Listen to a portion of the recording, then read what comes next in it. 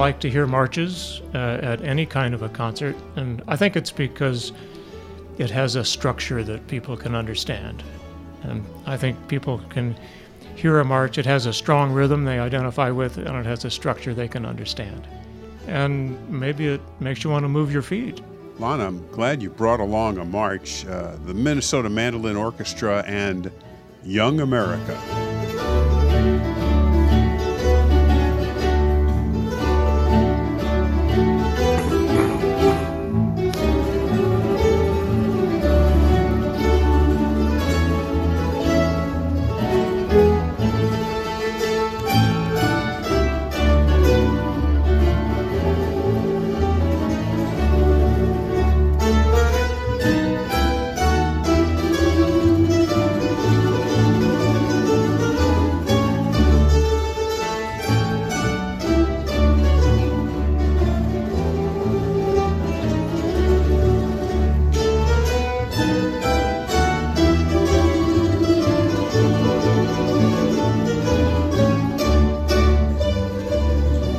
Lon, you search far and wide to find interesting music for the Minnesota Mandolin Orchestra.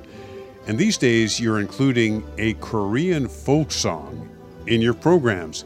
How did you ever locate this song?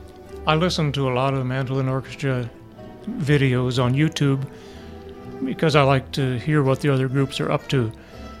And typically I go on YouTube, I look for mandolin orchestra, and it say, show me what's new this month or this week. And you'd be surprised how many of the new mandolin orchestra videos are mandolin orchestras from Japan. For some reason, mandolin orchestras caught on in Japan in a big way in recent years. And this piece is from Korea. It's not Japan, but the Japanese groups are playing it too. It's a folk song. It's called Arirang, and it's over 600 years old.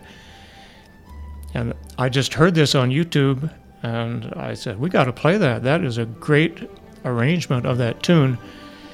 And I saw that it was arranged by Ryomuto, who I previously had some correspondence with in my work with the Classical Mandolin Society of America. So I wrote to her, and we made a deal, and she sent me the music.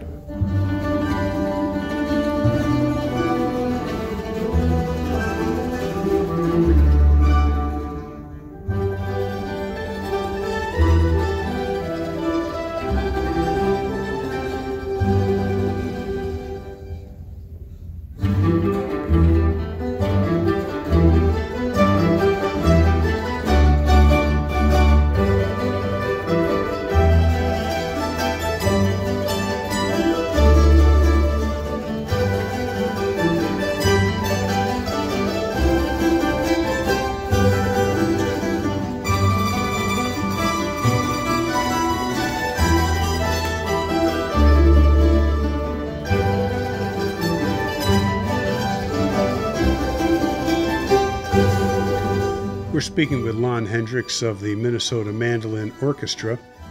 Your concerts on a yearly basis have a composed number specifically for the Minnesota Mandolin Orchestra.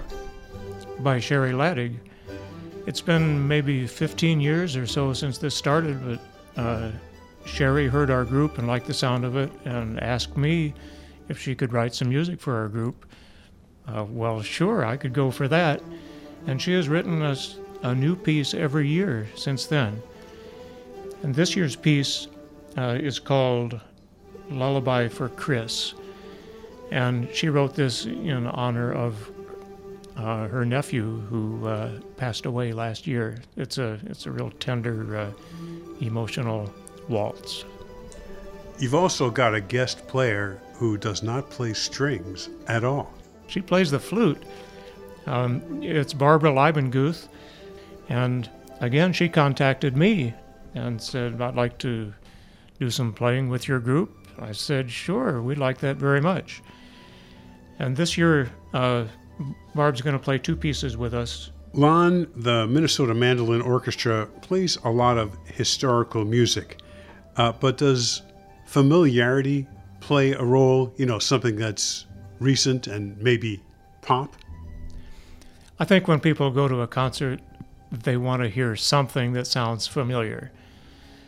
So when I put a program together, there's going to be some music that's pretty far out of the ordinary that people have never heard before.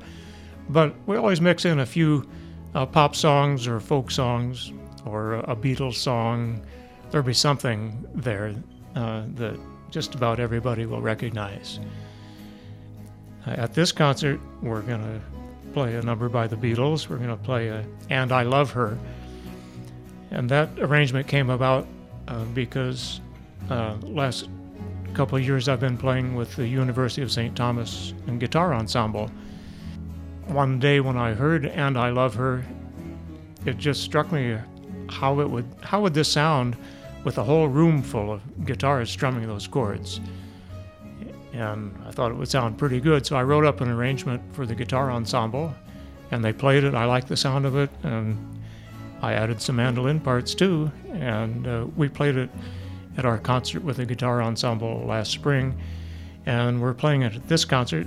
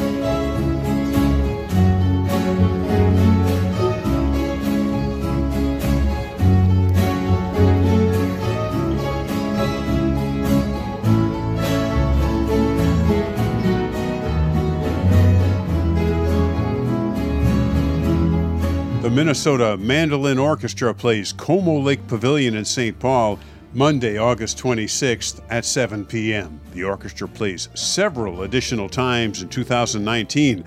Learn dates, locations, and times at minnesotamandolinorchestra.org. This program is made possible by the Minnesota Arts and Cultural Heritage Fund. Phil Nussbaum speaking.